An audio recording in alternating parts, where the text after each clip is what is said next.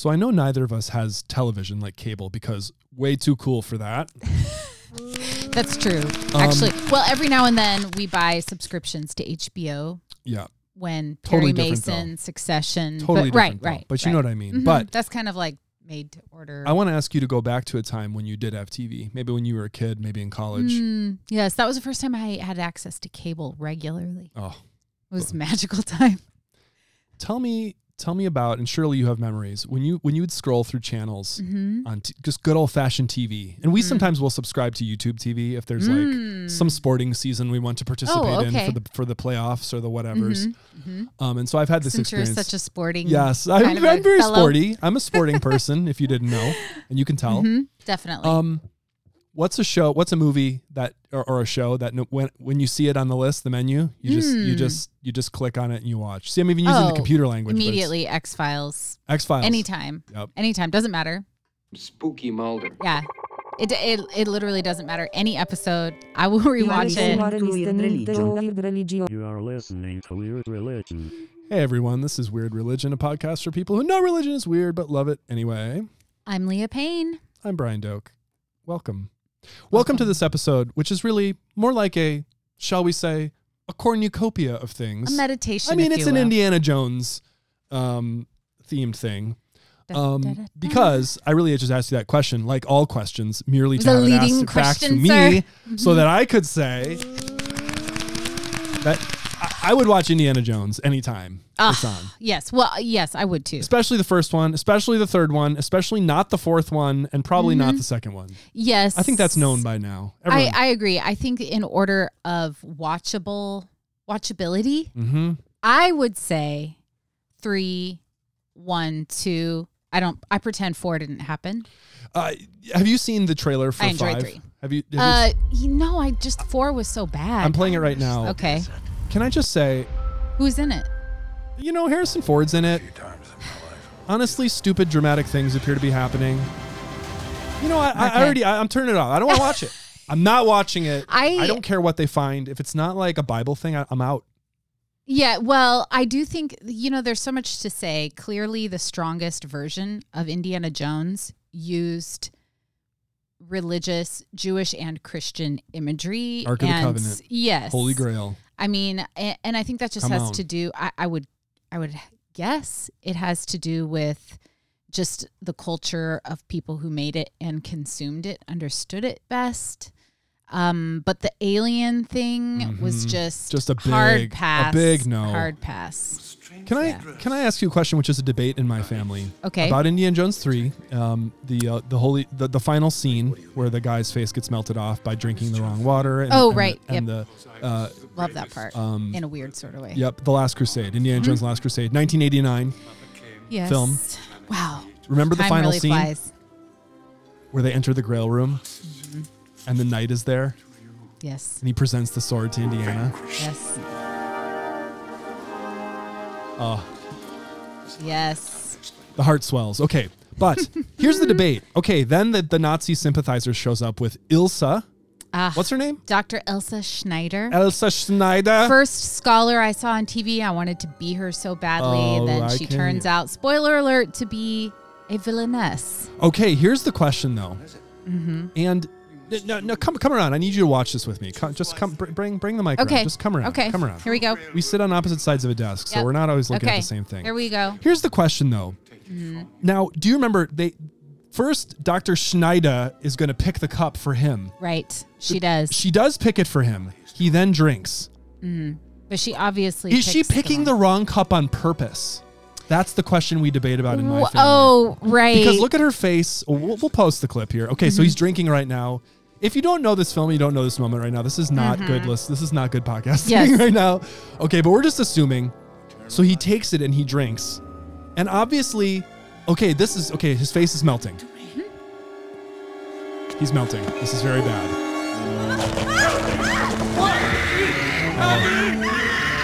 She's got a great horror scream, by the way. But here's the moment, though. It's after he melts into dust and his little Nazi pendant is revealed. Now, she's freaked out and crying. But the way she acts after this, it makes me think when she's like, okay, right here. Now, Now she's going to help Indy choose the cup. What should I choose? It would not be made out of gold. She says it may not be made out of gold. Yeah. Advice that would have been helpful about 5 minutes ago, Ilsa, when you just killed somebody with a totally fake cup. So in other words, was she holding out, and did she get him killed? Well, is this even a debate? I assumed always that she was trying, but now I think recently we're like, maybe she was trying to get him killed. Well, I guess you pounding the table over this. Brian is very passionate. I'm not gonna lie. It's probably been a good 15 years since I've seen this movie all the way through. So I do remember this scene though, of course, because it came out when I was a kid right. But I would have to say, we could do several different readings of Dr. Schneider. We could read Dr. Schneider as a two-dimensional villainess, and of course a common critique of the Indiana Jones series is that they have somewhat cartoonish this is for if you weren't raised during the Cold War, you might not understand, and it's clear now in our cultural context that many people don't understand the kind of corporate satisfaction viewers of a certain age got out of punching Nazis in sort of a... Yeah, why was that? In sort of a not... this was not in the era where you had a complex... where a lot of films had a complex Nazi character in any way. And so there was... I mean, as a kid, of course, it was just, no question that you would...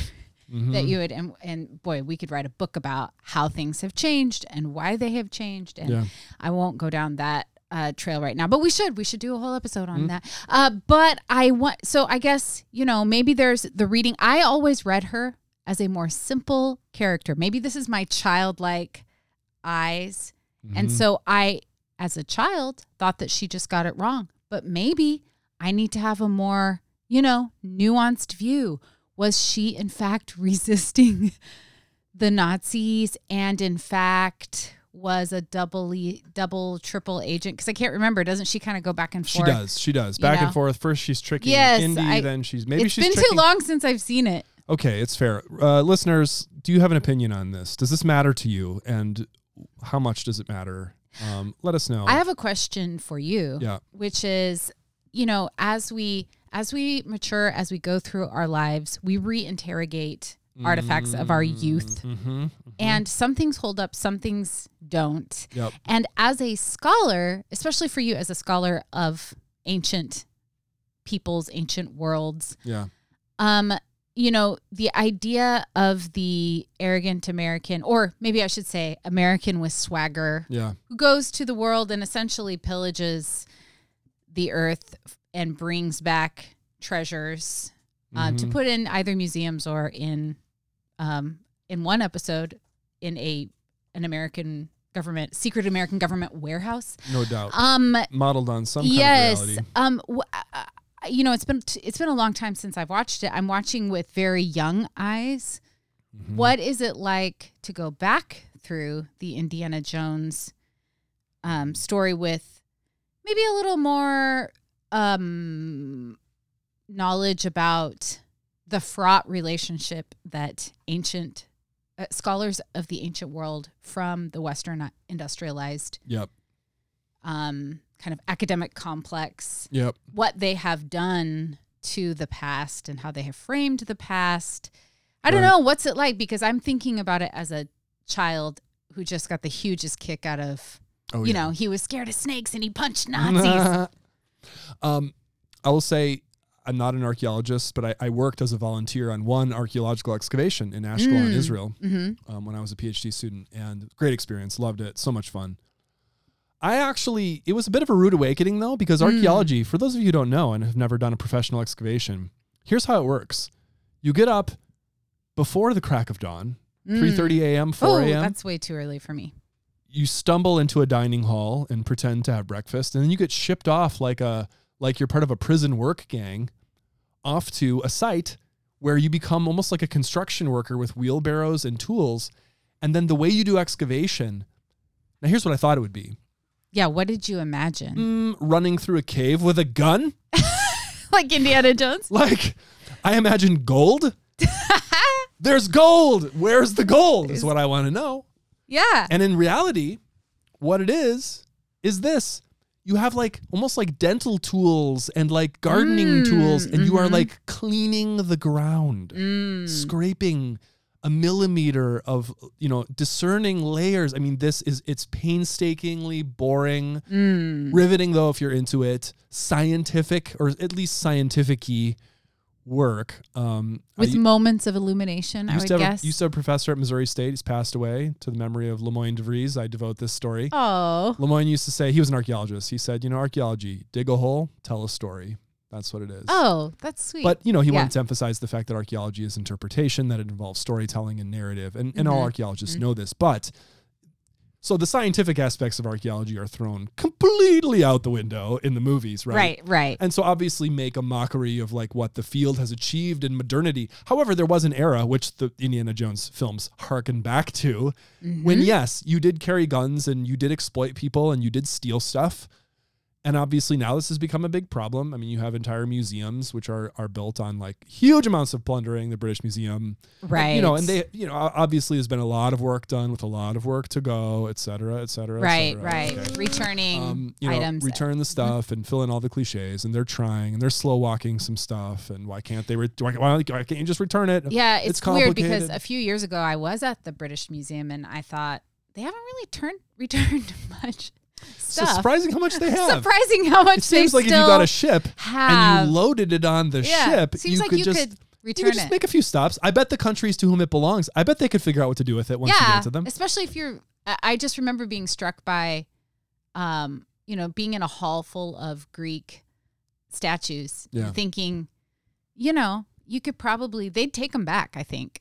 I bet, I'm just Googling. Among many other things. I'm just, I'm Googling British Museum stolen artifacts. The British Museum itself has a link, which we'll post. When is this cookies thing going to go away on websites?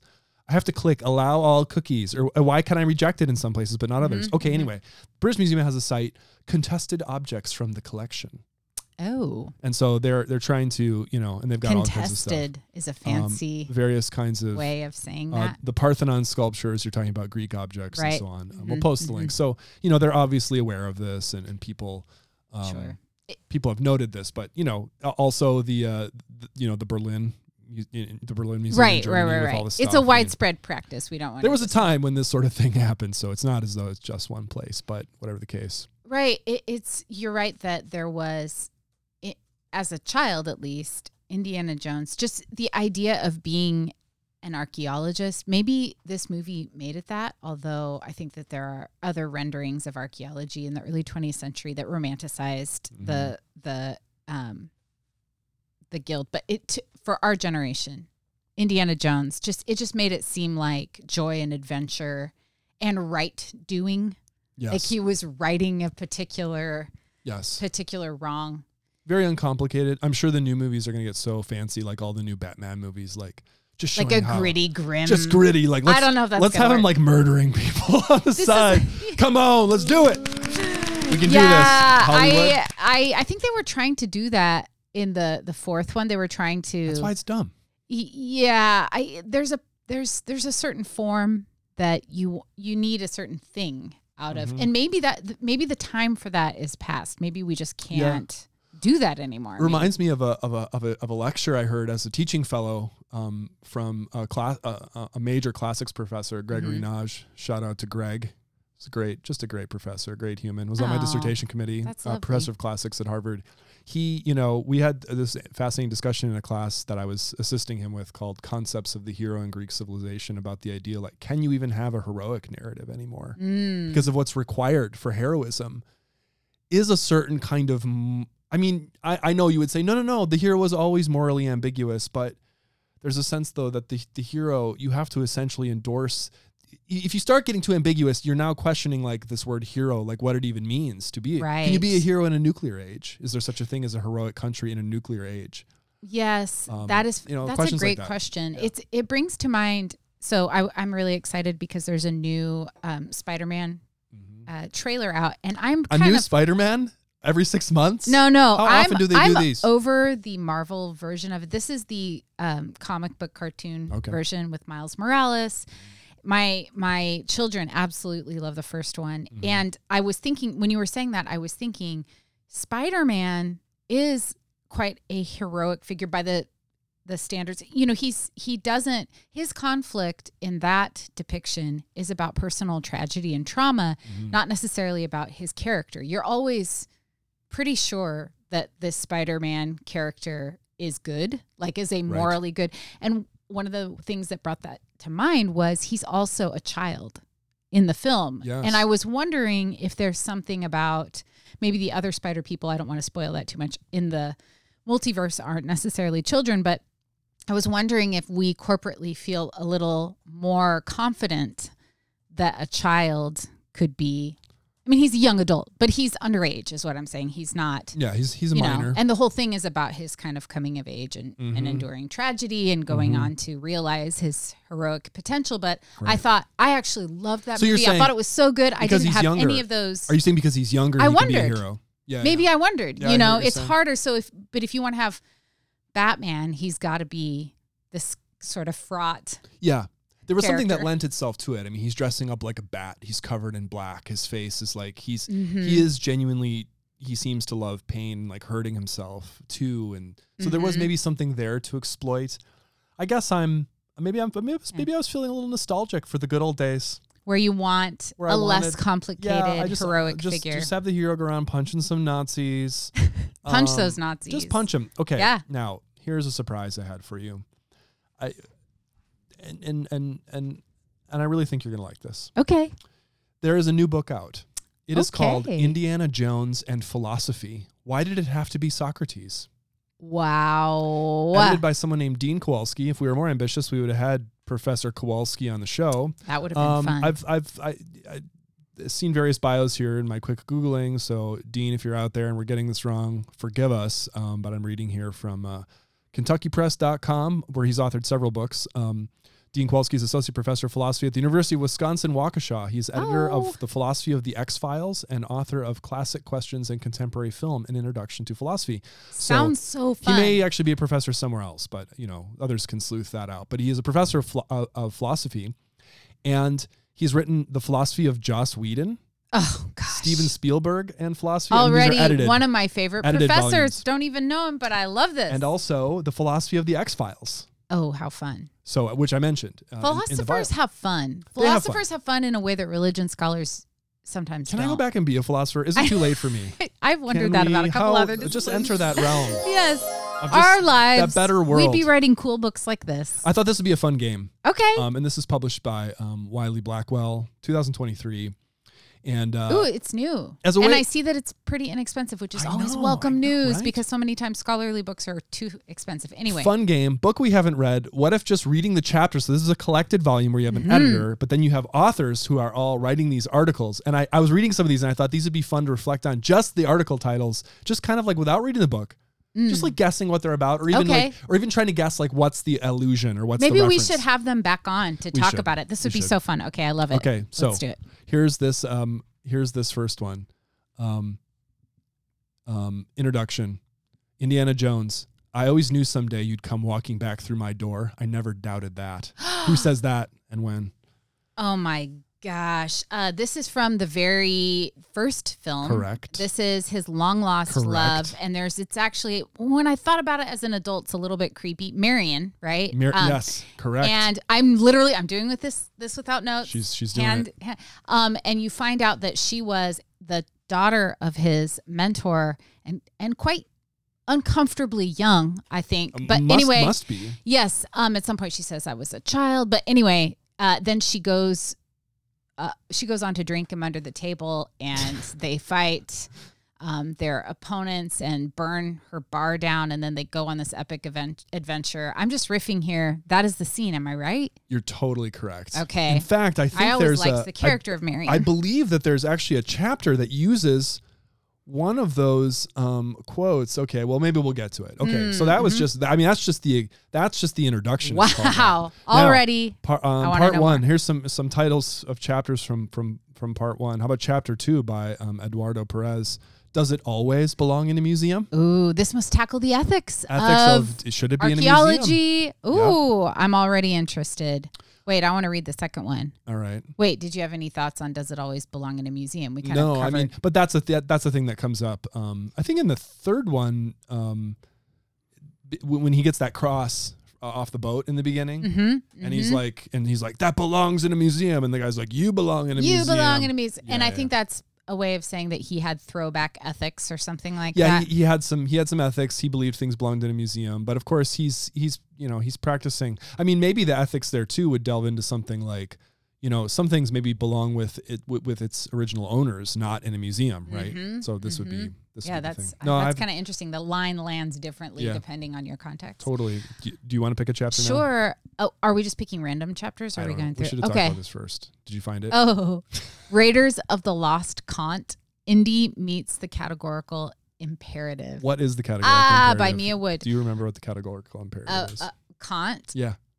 Yeah. Can you? I do. Oh, okay. Yeah. Can you universalize your maxim? Yeah. Can you? If you do a thing, should it be a thing that everyone does everywhere? Don't doubt me. I'm not. I okay. I'm not, I was letting you show PhD off. in philosophy. I was giving you a maybe chance to show off. Yeah. So now I'm wondering about, Indy meets the category. Oh, so I wonder what they're going to tackle in that one. Like, should he? The things he does. I mean, this is a great heroic thing too. The things that a hero does should everyone do in all situations. Probably what the not. Hero does. Probably not. Clearly not. You cannot do. You can't just run around in some souk or market area and shooting people trying to find your lost girlfriend, which he does in the first one. Commandeer. What are those hydrogen balloon things? I mean, I'm throwing people out of windows and stuff. You cannot. Lots of stuff. Yeah, so clearly. Well, what about chapter 5 though? Feminism in Indiana Jones, a field guide. I just want to stop this episode right now and read that chapter. There's a whole Kate C.S. Schmidt. We thank you for your chapter. Yes, I'm excited. I'm actually going to read that. So it seems like it would be good. It would be really fun and interesting because the female characters, there are very few of them. It's worth saying, but I'm curious about her take on feminism. As now I'm slowing my words down because I'm getting really interested in it. And what's it? The second film that neither of us watched, Kate Capshaw, is. I'd be curious to see how each of those leading ladies are analyzed. Is that what? There's a lady in each chapter? one. Yeah. Yes. My favorite is Marion. A little bit of I was gonna say, the idea of like the kind of that woman trope of like a shapeshifter or like the side character who can kind of be anything. I think she's stronger than that. In the third one, though, Ilsa, I don't know. You like her, though, so you think maybe she's stronger too. She was sort of an icon to me because she's this beautiful lady scholar. Right, so maybe she transcended the idea that she was only a sidekick or something like that. Yeah, I don't know. Anyway, okay, here we go. Okay. This is interesting, and I have no idea what it would be about, but I'm going with Chapter 8, Nietzschean themes in Raiders of the Lost Ark. God may be dead, but best not disturb his corpse. Yeah, I wonder if Duncan Gale. I wonder if that subtitle is kind of a comical thing, but then the rest of it is about something else, not so much God being dead, but about other Nietzschean themes.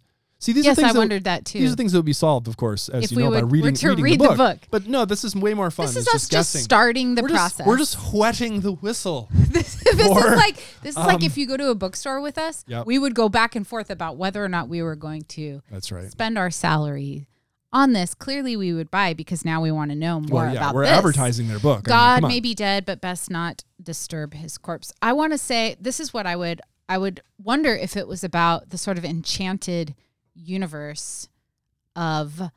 So I'm thinking about the quote is God is dead and we have killed him, or but we have killed him and we have killed him. Anyway, and so I wonder if there's some sort of nod to how the films re-enchant objects in the world, in our imagination.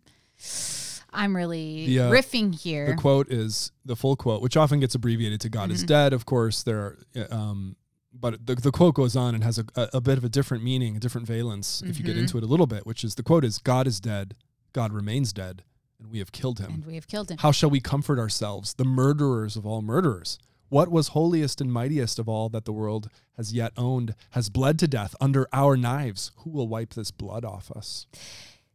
You know, Nietzsche's always, when I have read him in class with students, they are always really surprised at what a thrill ride it is. And this is a great example of post that quote for you that. If you need to go back and revisit the quote, or you think we're just making it up. Like, no, Nietzsche couldn't have been that nuanced. It couldn't have gone deeper. Oh no, but it did. It's deep. But it did. Deep. Makes you think. Okay. Next one. Speed round. All right. We're seeing here. We gotta wrap this up at some point. How about I was kind of intrigued by this one, chapter 14, Raiders of the Lost Ark and the numinous presence of God. The idea that God is active and real is a concept certainly in the first and the third films. Absolutely. I mean, there are other supernatural forces in 2 and 4 and probably in 5, no doubt.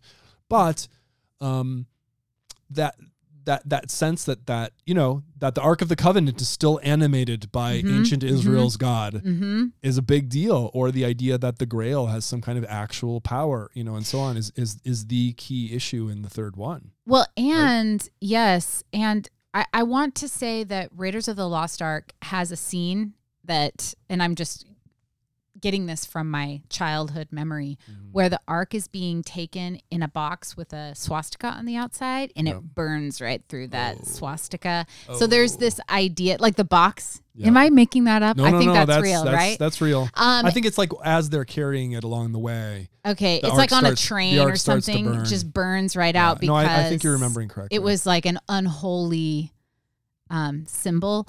And so, yes, that's what that made me think of when you said that. All of a sudden I just had that memory, image in my mind. And what a thrill as a kid it was, because we knew the right side to be on as a viewer. It feels good to be right. Oh yeah. There's probably like lots of books you could write about how that feels. Part 1 of the book has as its section title, quote, "It was wrong and you knew it." It was. Unquote. That's what Marion says. That's right. Him. That's it was right. wrong and you knew it. It was. Okay. Well, let's see here. Slip in another one. This one is kind of interesting. Listening to the music of Indiana Jones, John Williams, and aesthetic appreciation. Wow. I'm excited about that one because play it. Oh my gosh. Just warms the heart. Okay, as an experiment, my children have not seen Indiana Jones. They're way too young. They would get so freaked out by all of this stuff. But I just put that music on the other day, and I kid you not, like as soon as the music started, neither of them have any idea what this is for. One of them took off their shirt and put it on their back and started like whipping it around, like woo, and galloped around the room. Yeah. And they just knew exactly what to do. Oh. What is that like hearing? Oh. It makes me want to do an adventure. It like makes me little kid Brian. Makes me want to be a hero again. I definitely want to read that last one I'll mention here in part 5. You call this archaeology. Chapter 17. Aaron Meyer is a famous biblical archaeologist. Ooh, Israeli how exciting. Archaeologist. Yeah. Quite a lineup. Hebrew Bible scholar and archaeologist, has done excavation at Philistine sites like Gath, I think. Goliath of Gath. Title of the chapter, On My, quote, colleague, Dr. Jones, and his, quote, publications. Is that a little bit of, I wonder. Like, I'm curious. Is he like a real professor? Does he have publications? What's he really? Is this really what an archaeologist does? Is like run around the globe, like, cavorting with women? Maybe some archaeologists do. Yeah, well, But Indiana Jones definitely did. But what is his publications? We never really read anything by Dr. Jones. No, he's not. We should chat GPT it. What's something that Indiana Jones would write? A publication by Dr. Indiana Jones. Yeah. Yes. That's a project for another time. Congratulations to the editor and to the authors of this volume. And look forward to picking this one up. This has been a production of Weird Religion. A podcast for people who know religion is weird but love it anyway. Follow us on Twitter or Instagram. Follow us into the ocean. Allow your heart to blossom. Retreat into the gorgeous and haunted forests of your mind. Find us there.